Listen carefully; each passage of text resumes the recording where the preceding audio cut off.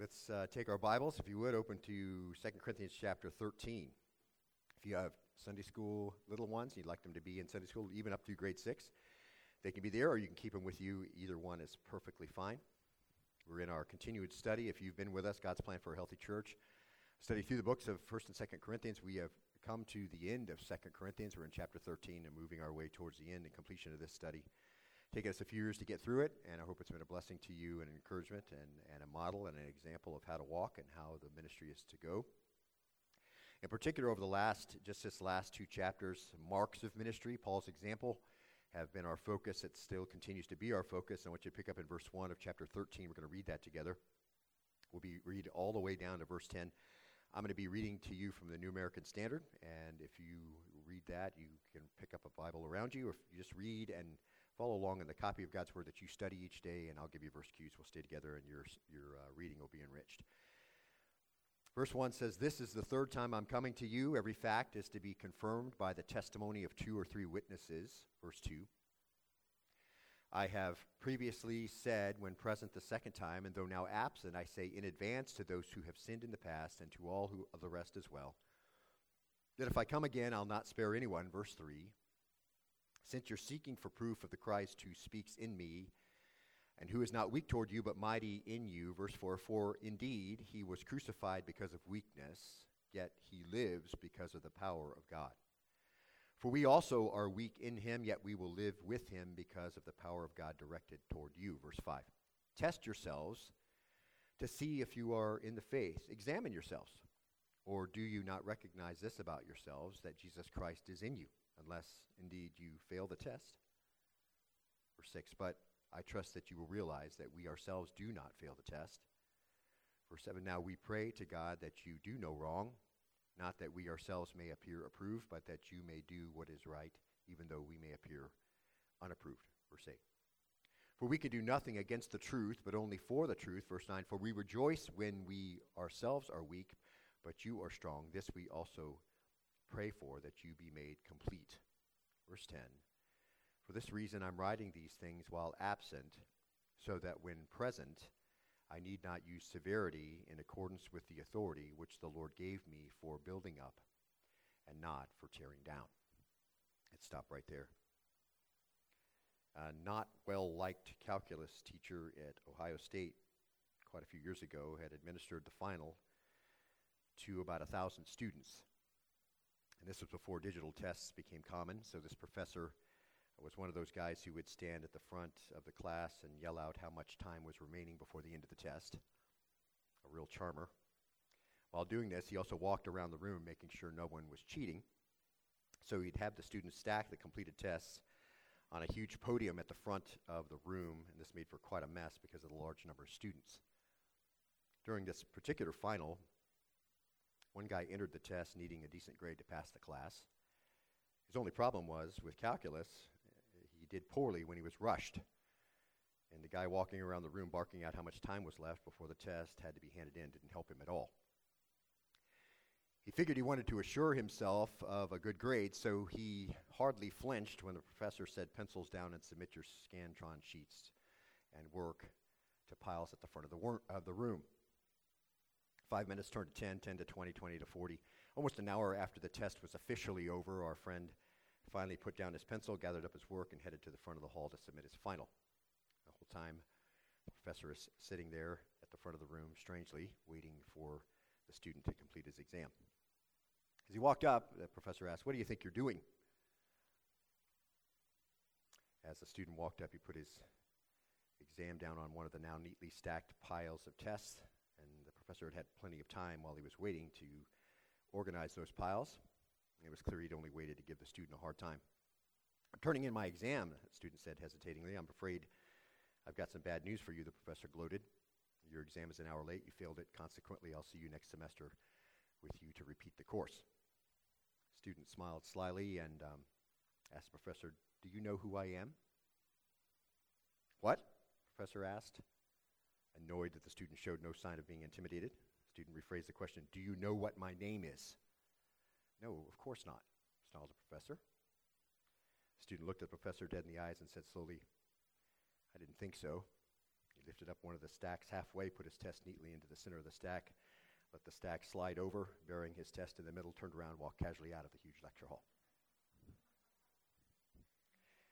It's a funny and true story. You can look it up. And we've all known teachers like this who seem more concerned with the power trip and appear to secretly enjoy it when a student has a hard time or fails. But as we just read in our new section, Paul calls the Corinthians to take a test, doesn't he? That's a test that is a very serious one, and one that someday they won't be able to retake, and the test giver knows everyone's name. And the outcome determines not a grade, but the location of eternity. So Paul's concerned that they pass, and he doesn't want them to fail. And so he's making every effort he can make and done everything within his power to help them know how to do just that. Last week we finished chapter 12, and we really just got our feet wet, if you will, in the three verses of chapter 13, which you just read. Paul's going to visit the church again. We know this. It's coming up.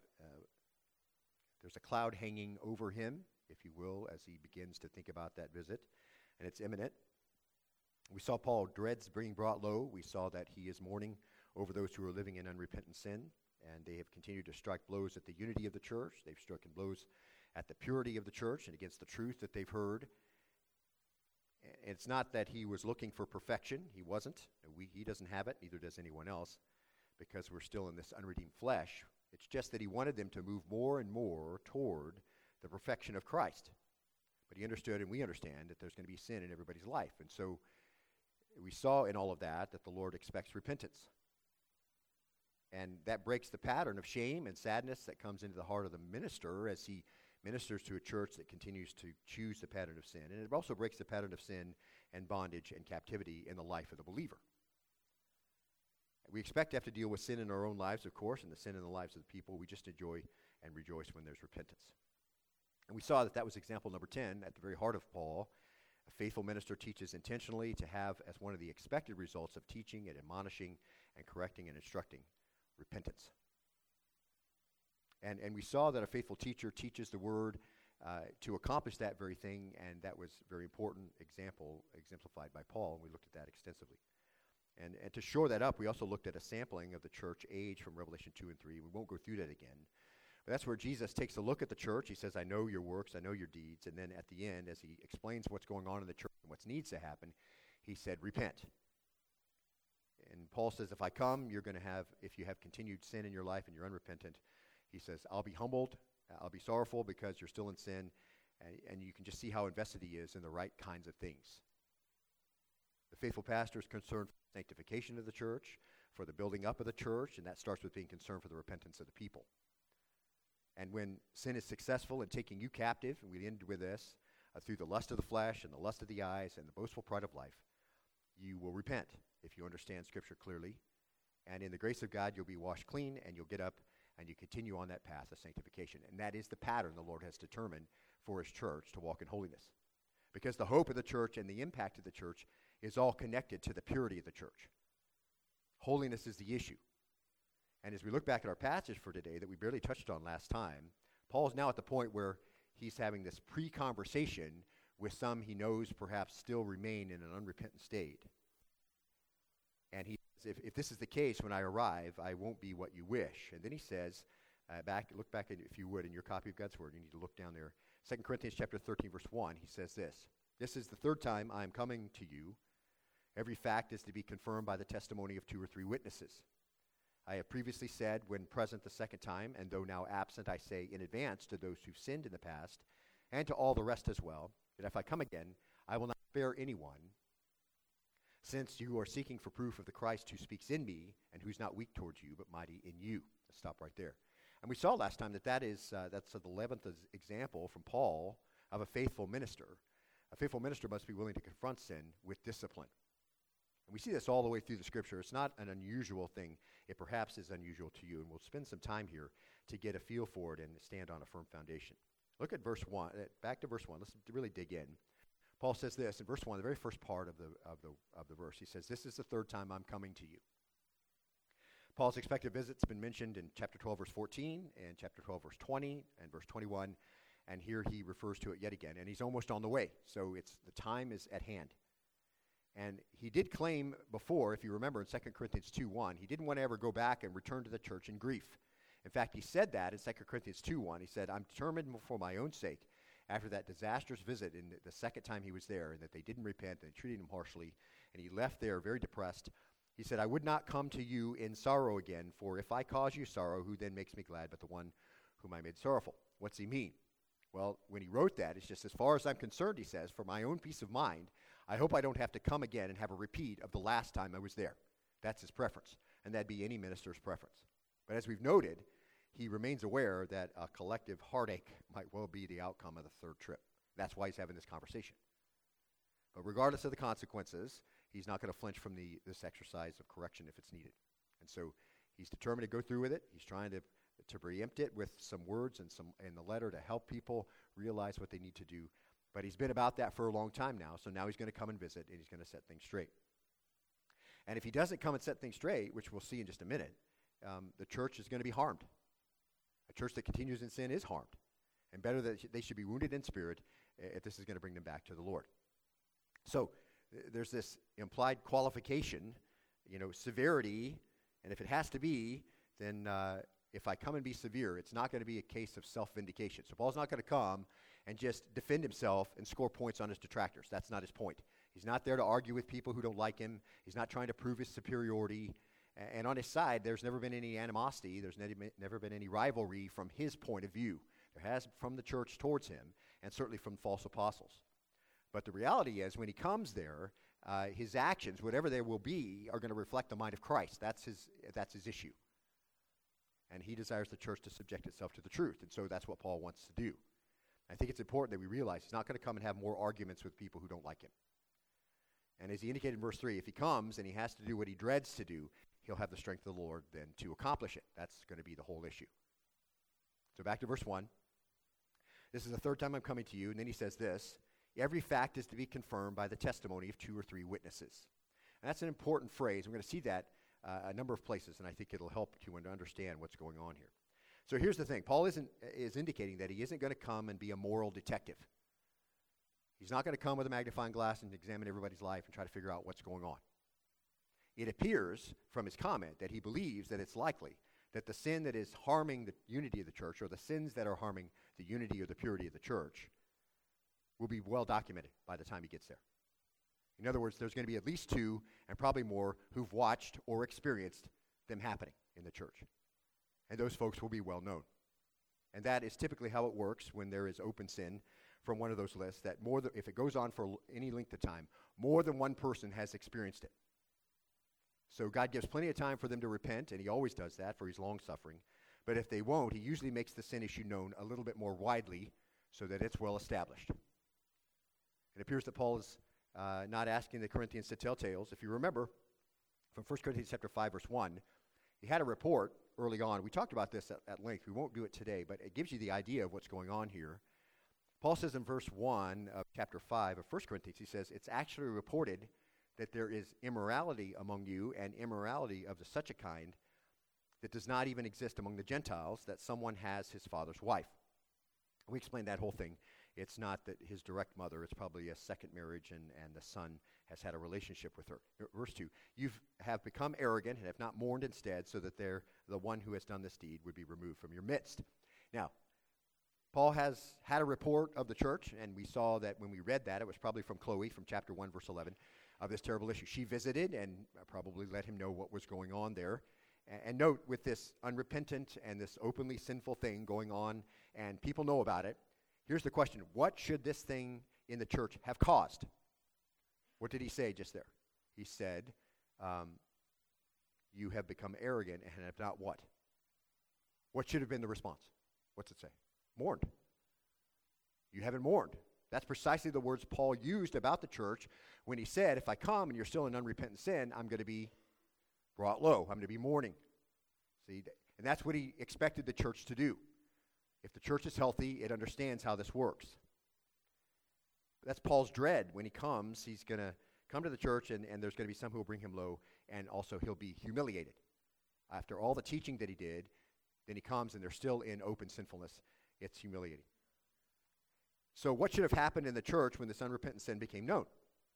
Correcting, reproving, or if they wouldn't respond, we'll see later, removing. Mark this. The main thing was what? The church was supposed to act on it. And we looked at Galatians chapter 6, verse 1, remember last week. If someone's in sin, those who are spiritual, correct them, right? This is part of the church activity that goes on. It's part of the health of the church. Remember what Paul said to the Galatians.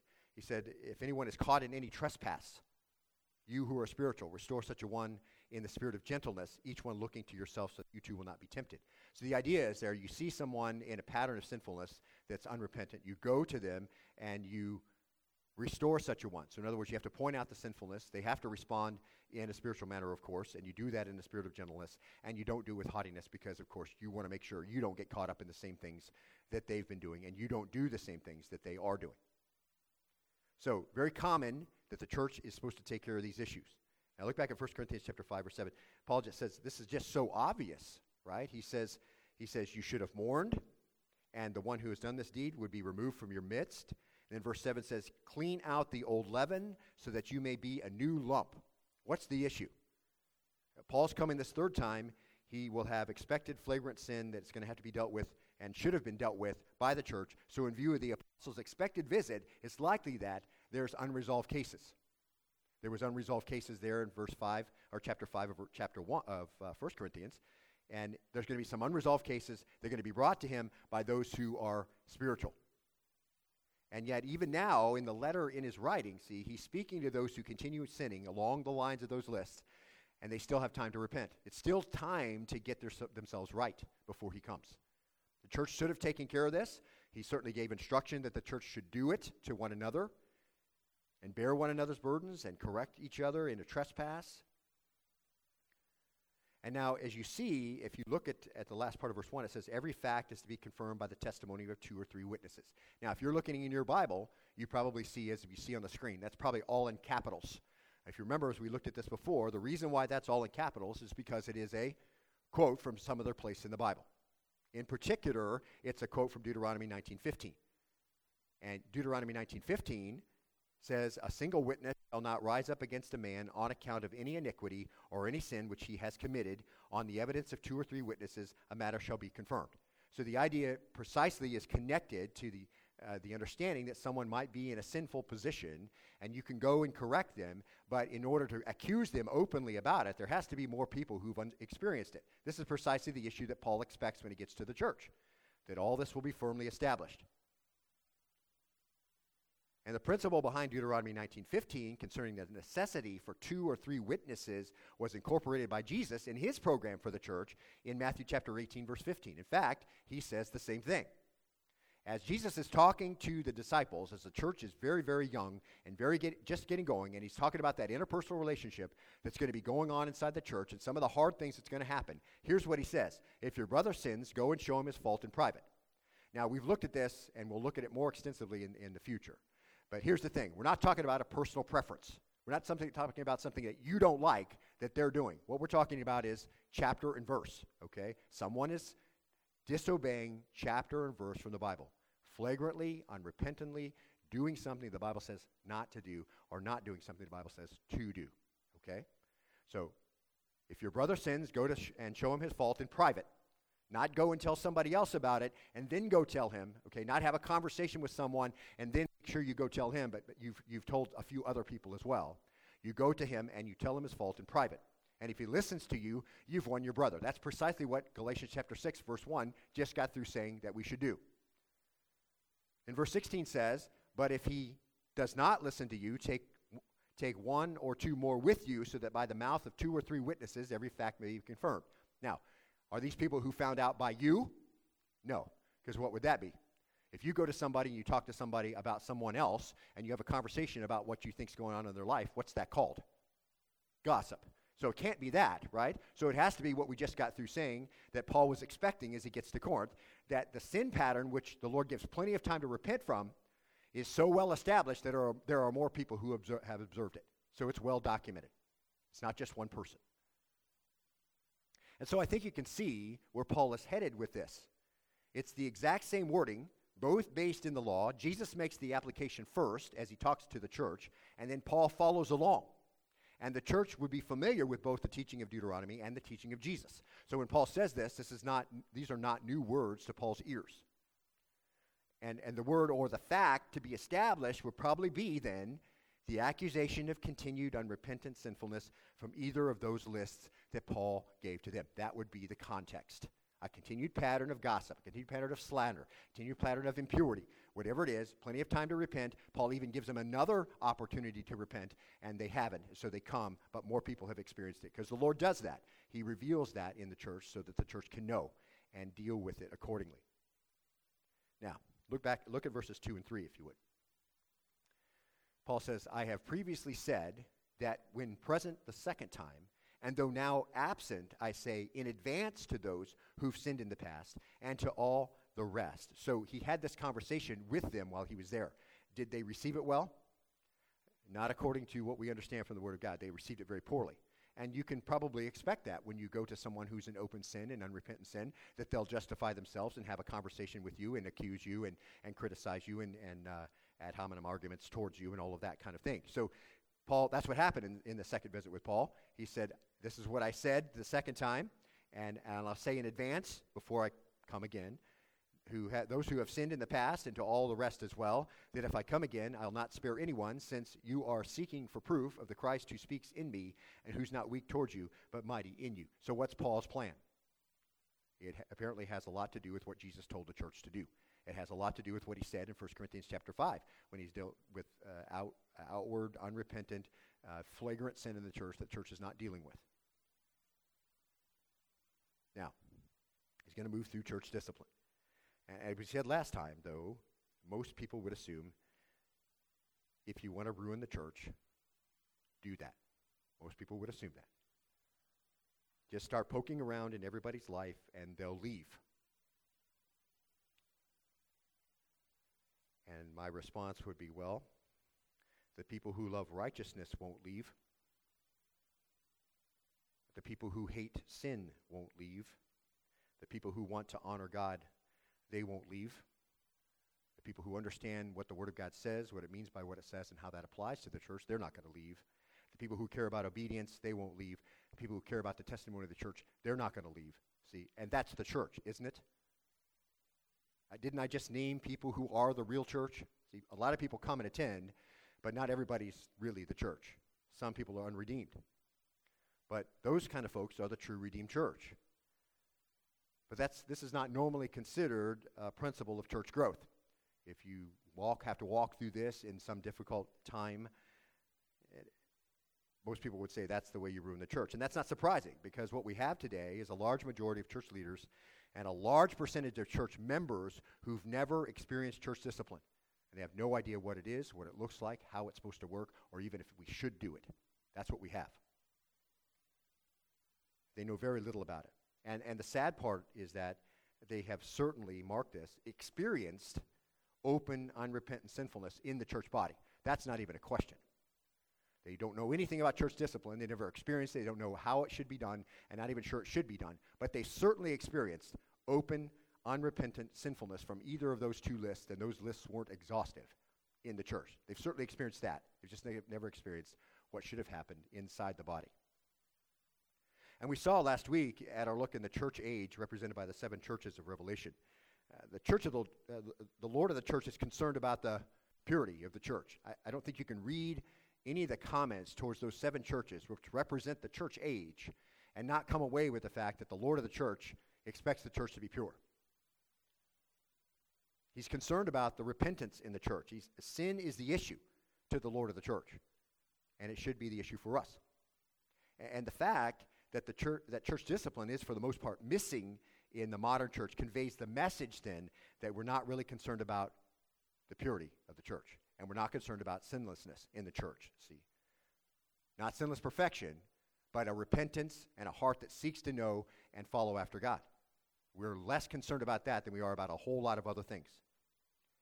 And the strife and the jealousy and the angry tempers and disputes and slanders and gossip and arrogance and disturbances and impurity and immorality and sensuality are all in the church, And many, many churches see it in their body but do nothing about it.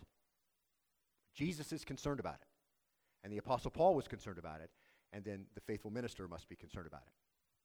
And Jesus gave a lot of instructions to the church. And one of the very first sermons he gave to the church was from Luke chapter 17, verse 1. I want you to hear this. And I think this provides a very firm foundation for us to stand on as we think about the church in light of heaven's perspective, not man's perspective. Luke 17:1, speaking to his disciples again, he's talking about the church. He's talking about the relationships that will be there. And he says, it is inevitable that stumbling blocks come. So difficulties are going to come in the church. Sinfulness is going to come. People are going to be tripped up. But woe to him through whom they come. It would be better for him if a millstone were hung around his neck and were thrown into the sea than that he would cause one of these little ones to stumble. That's shocking, isn't it? If you understand the context of that statement, then leading someone else into sin by your own sinfulness, which is what happens when you allow unrepentant sinfulness to continue unabated in the church.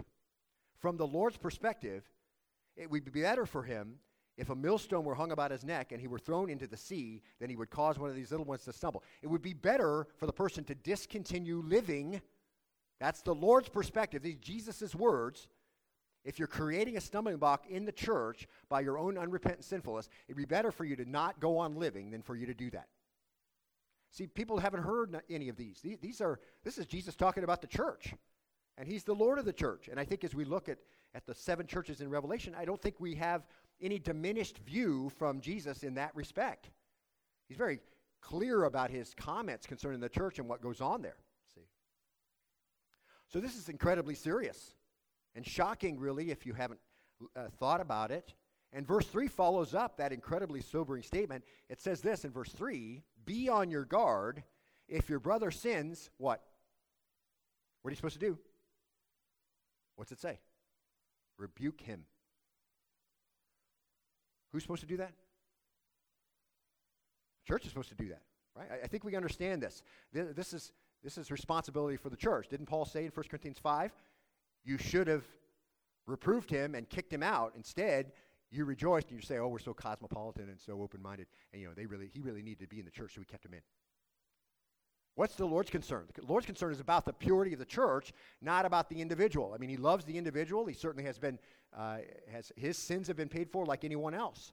But he's chosen, or she's chosen, to live in open sinfulness, and so something has to be done about that. Be on your guard. If your brother sins, rebuke him. If he repents, forgive him. So the church is supposed to be taking care, as we saw earlier, these kinds of things. And this is very early in the church, building blocks, if you will, of the church. And then just in case you think you're supposed to be chasing down all the offenses, look at verse 4. If he sins against you 7 times a day and returns to you 7 times saying, I repent, what are you supposed to do? That creates a great environment in the church, doesn't it? And beloved, in case you think that's unusual, the church has only been meeting for a couple of months. And Ananias and Sapphira give an offering, which is their own free will offering. They were required to give no certain amount. They sold a piece of property, and they came into the church, and Ananias came in first and said, we gave a certain amount, which was a lie. And the Lord revealed that to Peter, and he said, are you sure that's what you gave? And he said, yes. And he dropped down what? And then Sapphira comes in, and what happens? Did you sell the property for X number of dollars? Is that what you got? Yes. And she dropped down dead, and they carried her out. What was the problem there? Was the problem that they had to give a certain amount? No. Whatever they wanted to give was under their own command. They could have given whatever they wanted. What was the problem? That they came in and they lied openly about it, except they thought it was a secret and nobody would find out, except the Lord revealed it to the leaders of the church, and they fell down dead. What do you think happened to the church at that point? Did they all disband? I'm out of here. I'm not staying. What happens when discipline comes in the church? Did the church grow? If we understand Acts very well, it grew exponentially. But why did it grow? It grew because the Lord wasn't content early in the church to allow sinfulness to become the pattern. And so these are shocking things to think about. But as the Apostle Paul, if you understand the foundation of the church, it becomes a little easier for you to understand that this is the pattern the church has to have. But you can also see how grievous this is for those who lead the ministry. When you have to do something like this encroaches on every part of your life. as it should, because it's a grievous thing to the Lord. It's like a death. And so these are parts and parcel of how the church is supposed to work. Seem to be the concern today. You don't hear a lot of talk about the holiness of the church and the purity of the church. Even the idea of confessing your sins to one another, that you be healed, and confessing your sins to the Lord is really outdated in an age of moral relativism and moral ambiguity. And this is my favorite, personal truth.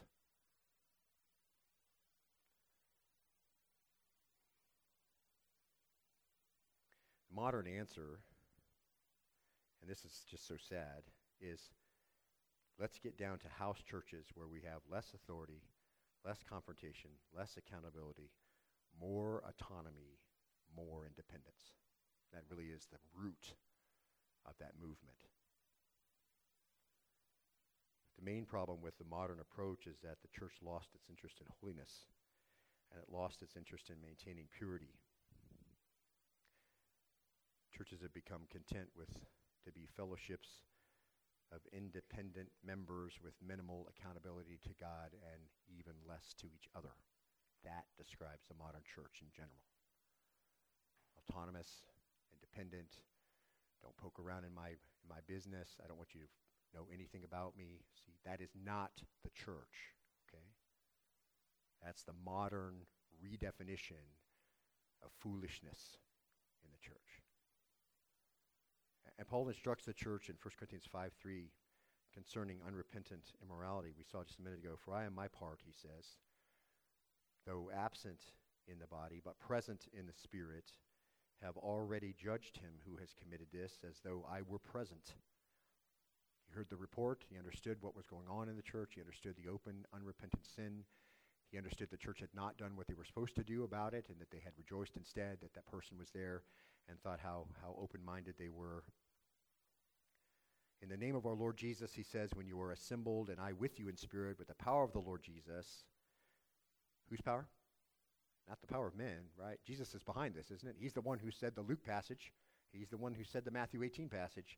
So Jesus is in favor of the church being pure. He says, I have decided to deliver such a one to Satan for the destruction of his flesh, so that his spirit may be saved in the day of the Lord Jesus. If he's a believer, he's asking for discipline from the Lord on the individual in relation to his health, that he'll repent and come back to where he needs to be. That's the idea. So the spirit may be saved in the day of the Lord. If he doesn't ever come to repentance, if he never comes to the point where he recognizes his sin was wrong, then what was the original problem with the individual? They were never born again to begin with. And so he will find himself cast away. Your boasting, verse 6, is not good, he says. Do you not know that a little leaven leavens the whole lump of dough? Did you mark that? What was the main concern? See, people will say, well, she really needs to be in the church right now. I would say this. Yes, they need to walk in holiness. Yes, they need the Word of God. Yes, they do need to walk in spiritual compliance with what the Lord says. But what does the church need? That's the main thing. So that's the oversight the Lord gives to the church. The church needs purity, and if somebody refuses to walk in purity, then they can't walk in the church, see? And that's the whole point of Matthew 18. Jesus says to the church, again, he says, if your brother sins, go and show him his fault in private. If he listens to you, you've won your brother. If he does not listen to you, take one or two more of you, so that by the mouth of two or three witnesses every fact may be confirmed. What's that mean? You're going to the individual and saying, we have all experienced this. This is where you are, and you need to repent. First person goes privately and says you need to repent. This is a sinful issue. They get the explanation. If it's obviously a sin issue, then they need to repent. And that is the message. The two or three who come, who've also experienced it, have seen it in action, they say the same thing. You need to repent. What if they don't listen to two or three witnesses? Verse 17, if he refuses even to listen to them, tell it to the church. Why? So the church, in their holiness and faithfulness and humility and coming with weakness, can come to the person and say, what's the word? Repent. What you're doing is wrong. Don't continue here. Turn from your actions. This is going to lead to your destruction. It leads to the bad testimony in the church, a bad testimony for you. Don't do this. The Lord gave you his laws, and they're for your good. If he refuses to listen to them, tell it to the church. If he refuses to listen even to the church, let him be to you as a Gentile and tax collector. So put out from the church, considered not born again. Why? Because all of their actions point to they do not have a relationship with the Lord. A continued resistance to spiritual counsel from one and multiple people who've experienced it, and the church itself, a refusal to listen to them shows that you were never probably born again to begin with, so you're treated like an evangelism prospect. You start from the start.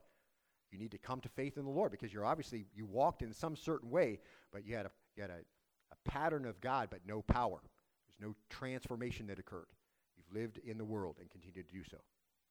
So the obvious absence of church discipline is just a symptom, I think, of the moral decline, the spiritual indifference of the church. It's just a symptom of a shallow commitment to teach and do the Scripture, really, when it comes right down to that, because the Scripture is not unclear in any of these areas. It couldn't be more clear, as a matter of fact. It's a lack of reverence for what Jesus had to say to the church, obviously, particularly to the 7 example churches of Revelation 2 and 3. Repent, repent, repent. If you don't, I'll come and remove your lampstand out of its place unless you repent. Revelation 2:5. If you repent, I'm coming to you quickly, and I'll make war against them with a sword of my mouth. Revelation 2:16. Repent, repent, repent, because I've decided to deliver such a one to Satan for the destruction of the flesh. Repent, repent, repent. If he refuses to listen, tell it to the church. If he refuses to listen to the church, then treat him as a Gentile and a tax collector. You see, there's always repent, repent, repent. Come back, come back, come back. But if you don't, the church purity is the most important thing. And so you can't continue in that fellowship. See? And all of that balanced out with Revelation 3:19 and Galatians 6:1. Those whom I love, I reprove and discipline. Therefore, be zealous and repent. You want to be loving? You want to be compassionate? Then reprove and discipline. That's the same words we have about children, right? If you love your son, you'll discipline him promptly, right?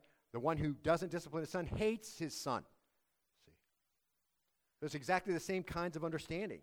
You want to be compassionate, you want to be loving, then do the loving thing. See, reprove and discipline. Come alongside them, Galatians says, and bring them back.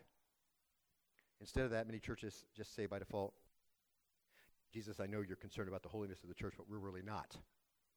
That's all we can be really saying, right? We're concerned about other things besides that.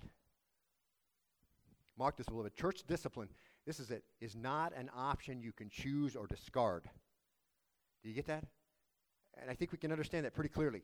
Church discipline is not an option you can choose or discard. If you discard it, you're unfaithful as a minister. If you discard it as a member, you're not coming alongside and helping people to walk in holiness, then you're not being a faithful part of the flock. It's a necessity. It's an integral mark of true Christianity and life in the church. It's all part and parcel of all of that. And without it, the church becomes worldly, see? Remember we looked at the 2 lists from chapter 12, verse 20 and 21? Strife, jealousy, angry tempers, disputes, slanders, gossip, arrogance, disturbances, impurity, immorality, sensuality. Those are precisely, we saw, the things which the wrath of God is falling on unbelievers. In fact, we saw 2 verses that say that list and say, that's how you were, don't be that way anymore, for this is the reason why the wrath of God is falling on unbelievers, for these things. So when these things are in the church, what is the church? It's worldly. It's acting like the world. Any of those parts of that list, are they a common part of your life, then you're acting just like the world acts. And that's not what the Lord wants in the church. And he says, one word, repent. That's what Colossians 3:6. Those are the reasons why. In fact, it mixes that list up. It doesn't even have it in order. We think that's somehow descending order, right? These are the least sins, and these are the most as you get down to the other ones. It just mixes the whole thing up. It says, for this reason, the wrath of God is falling on unbelievers. It doesn't prioritize them. They all create harm in the church, destroy the church, and remove its power. Those things unchecked, unrepented of in the church makes the church worldly, and the worldliness of the church is the reason for its impotence. Nowhere are you going to see, as most books would say, and most church growth experts would say, that if you do some certain thing, the church will explode in numbers. You don't see anything like that at all in the Scriptures, anywhere. No pattern like that. What you do see over and over again is a call to the church to be pure. And you get to the church of Philadelphia, do you remember what it said? I've opened a door. You're a little church, but you have a lot of power. I've opened a door no man can shut for you. Does he care if you have huge numbers? No. Does he care about if you're pure? Absolutely. If it's the church, purity is the thing. See? And again, it's not sinless perfection. As Ephesians 5:8 tell us clearly, for you were formerly in darkness, but now you are the light of the Lord. So in other words, don't walk in the deeds of the unredeemed. But what? Walk as children of the light. Walk as children of the light. That's very grace-oriented, isn't it? Walk as children of the light. Are you in the light? Walk that way. For the fruit of the light consists of all goodness and righteousness and truth. It's not sinless perfection, but what? Verse 10. Trying to learn what's pleasing to the Lord. That's what we want at Berean. We're all just trying to learn what's pleasing to the Lord. That's why we read the Bible. That's why we understand what it says, and we apply it to our lives. We want to learn what's pleasing to the Lord, and then we want to walk that way. That's us, right? I mean, that's what we want in your own mind as you think about your relationship to Christ. Isn't that what you want? Trying to learn what's pleasing to the Lord, walking as children of light. If you want to define your Christianity, I'm going to walk as a child of light because I am in the light. Body of believers trying to learn what's pleasing to the Lord. Paul wants the church to take a test, and he wants them to pass the test. But in order for them to pass the test, they need to know what they need to know.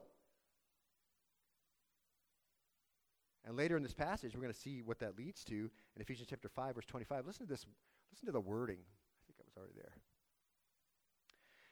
It says, husbands, love your wives just as Christ also loved the church. This is such a great imagery. We've talked about this before as we talked about the family and certainly on Father's Day.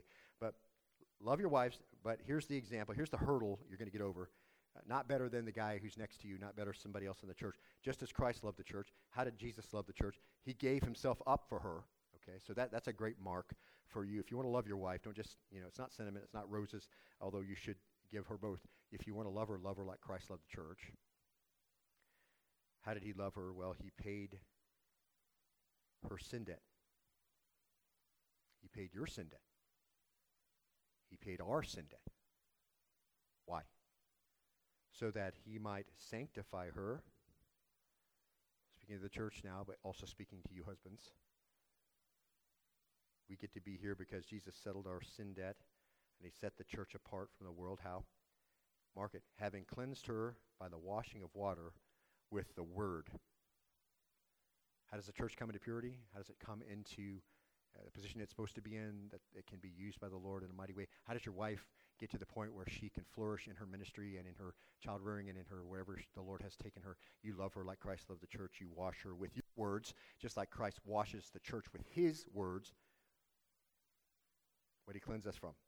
The world's deeds, the world's thoughts, the world's motivations, the world's lusts, the world's forms of communication, the world's gossip and slander, etc., right? That's what you cleanse your wife from. You don't bring that to the marriage. You make sure that's not in it, and you make sure that's not part of your language, just like Christ makes sure it's not part of ours, see? And he uses the Word of God to do that. What did he cleanse us with? With the Word of God, with biblical teaching, always. Verse 27, that he might present to himself the church in all her glory. That's what it leads to. Having spot or wrinkle or any such, but that she would be what? Holy and blameless. See, your job as a husband, of course, wash your wife in that way, not bringing corruption into the marriage, but bringing faithfulness and purity and holiness, and just like the church to those things through his word, to a point where the church is holy and blameless. And Paul knew that the problem in Corinth was not going to be whether or not they were culturally relevant or not, that they connected with the temples and they connected with the culture around them. In fact, that's the exact opposite of what Paul wanted the church to be. False teachers criticized Paul for not having a relevant message. Remember when we looked at that? They criticized him for not taking into account the expectations of the Corinthians and what they wanted and what type of powerful oratory they were used to, because he couldn't speak very well. Well, Paul was really falling short here. He didn't give them what they wanted. They criticized Paul because he wasn't hip and he wasn't cool. In fact, his persona was unimpressive. Okay, no skinny jeans, no boots, no cool glasses, no cool facial hair and whatever. See, Paul was really plain and really didn't capture anybody's attention. He didn't have the power to grab an audience. And it wasn't that he was discovering that he didn't have that stuff. He already addressed that stuff when he first came to the church. And he said in chapter 2, verse 1, "When I came to you, I did not come with superiority of speech or of wisdom, proclaiming to you the testimony of God. For I determined to know nothing among you except Jesus Christ and him crucified. I was with you in weakness and in fear and in much trembling." Boy, that's not a way to impress your congregation, right? "And my message and my preaching were not in persuasive words of wisdom, but in a demonstration of the Spirit and of power, so that your faith would not rest on the wisdom of men, but on the power of God." I don't want you to think about me at all, Paul says. I want you to think about the wisdom and the power of God, and I came already with that intent. I wasn't just discovering that I'm not impressive when you told me I wasn't impressive. I'm not just discovering that I'm not a good speaker when you tell me you don't have a very good oratory pattern. So he wasn't interested in being culturally relevant himself, and he wasn't interested in the church being culturally relevant. Paul knew the problem in Corinth. It wasn't the lack of pragmatic approach to church growth. See, in other words, if you do enough different things, you'll eventually get it, and once you organize a certain way, you'll have this explosive growth. You're not going to find that anywhere in the New Testament, nowhere, except that dominates most speeches and most books concerning church growth. It has nothing to do with what we talked about a few weeks ago about your congregation is never going to rise any higher than where you are spiritually. It's about your own personal character. And what you bring to the pulpit in your relationship with the Lord is what's going to give you the opportunity to minister to individuals. You don't see any of that either. It has nothing to do with this pragmatic, organize a certain way. Now you're perfectly set up to grow, is exponential growth. Mark this. Paul knew that Jesus wants to present to himself the church in all her glory, having no spot or wrinkle or any such thing, but that she would be holy and blameless. And he wanted to show the church to show forth fruit of repentance, which is holiness. And he believed the word of God. Why? Because it produces a church that having no spot or wrinkle or any such thing. It produces cleansing and washing. These are all things we need, right? So we focus on the Word of God. We read through it. What does it mean? What does it say? What does it mean by what it says? How does that apply to us? Why? Because that's washing all of us. It's washing me in my office when I'm reading it. It's washing you when we read it to you. And as you study it later, it's continuing to do washing and cleaning, and it's ironing out all the wrinkles and taking away all those things and presenting us holy and blameless, a bride to the bridegroom. And so Paul believed the Word of God was the power. He never said he was. He never said he wanted to impress them with anything. And behind that came this conviction and commitment to the fact that the church had to be holy. So he says to the church in Corinth, just like Jesus says to the 7 churches, just like he said to the early church in Matthew 18 and Luke 7. "I'm coming to you. Every fact is to be confirmed with the testimony of 2 or 3 witnesses. I previously said when I'm present in the second time, and though now absent, I say in advance to those who've sinned in the past and to all the rest as well, that if I come again, I'll not spare anyone, since you're seeking for proof of the Christ who speaks in me and who is not weak towards you, but mighty in you." If Paul needed to do it, he was going to do it in humiliation. He was going to do it in sorrow, but he was going to do it in the power of Jesus himself, who is over all things, the church. And we'll look a little bit more at this process next time, Lord willing. I'd like to bow in prayer, if you would, as we really commit our week to the Lord, as we understand these things. We pray the Lord will work that out in our own heart. Lord, we thank you today for a time to be together. We thank you for our worship, for a time of prayer, for our time of giving, and for the time in the Word. And Lord, I pray that you will help these words as they find our place in our heart to change our thoughts. We might orient our thoughts around a biblical understanding of these kinds of things. We might recognize our own part to play in the church body. We desire for the church to be holy and pure, not sinlessly perfect. None of us are that way, but learning what's pleasing to the Lord, keeping a short sin list, not walking in a pattern of disobedience. So at whatever point we intersect with those types of instruction, Lord, I pray that we'll be conformed. We wish to be a church like some of those that we see who have power and a door that's opened because we walk in such a way that you can use us. You don't need some fantastic organization. You don't need great orators. You don't need some flashy thing. You just need to be holy, walk in faith, do things we're supposed to do, and then we'll be doing these things that are pleasing to you. It's really just that simple. And we thank you for that. And we pray this in the name of your Son, Jesus. And all God's people said,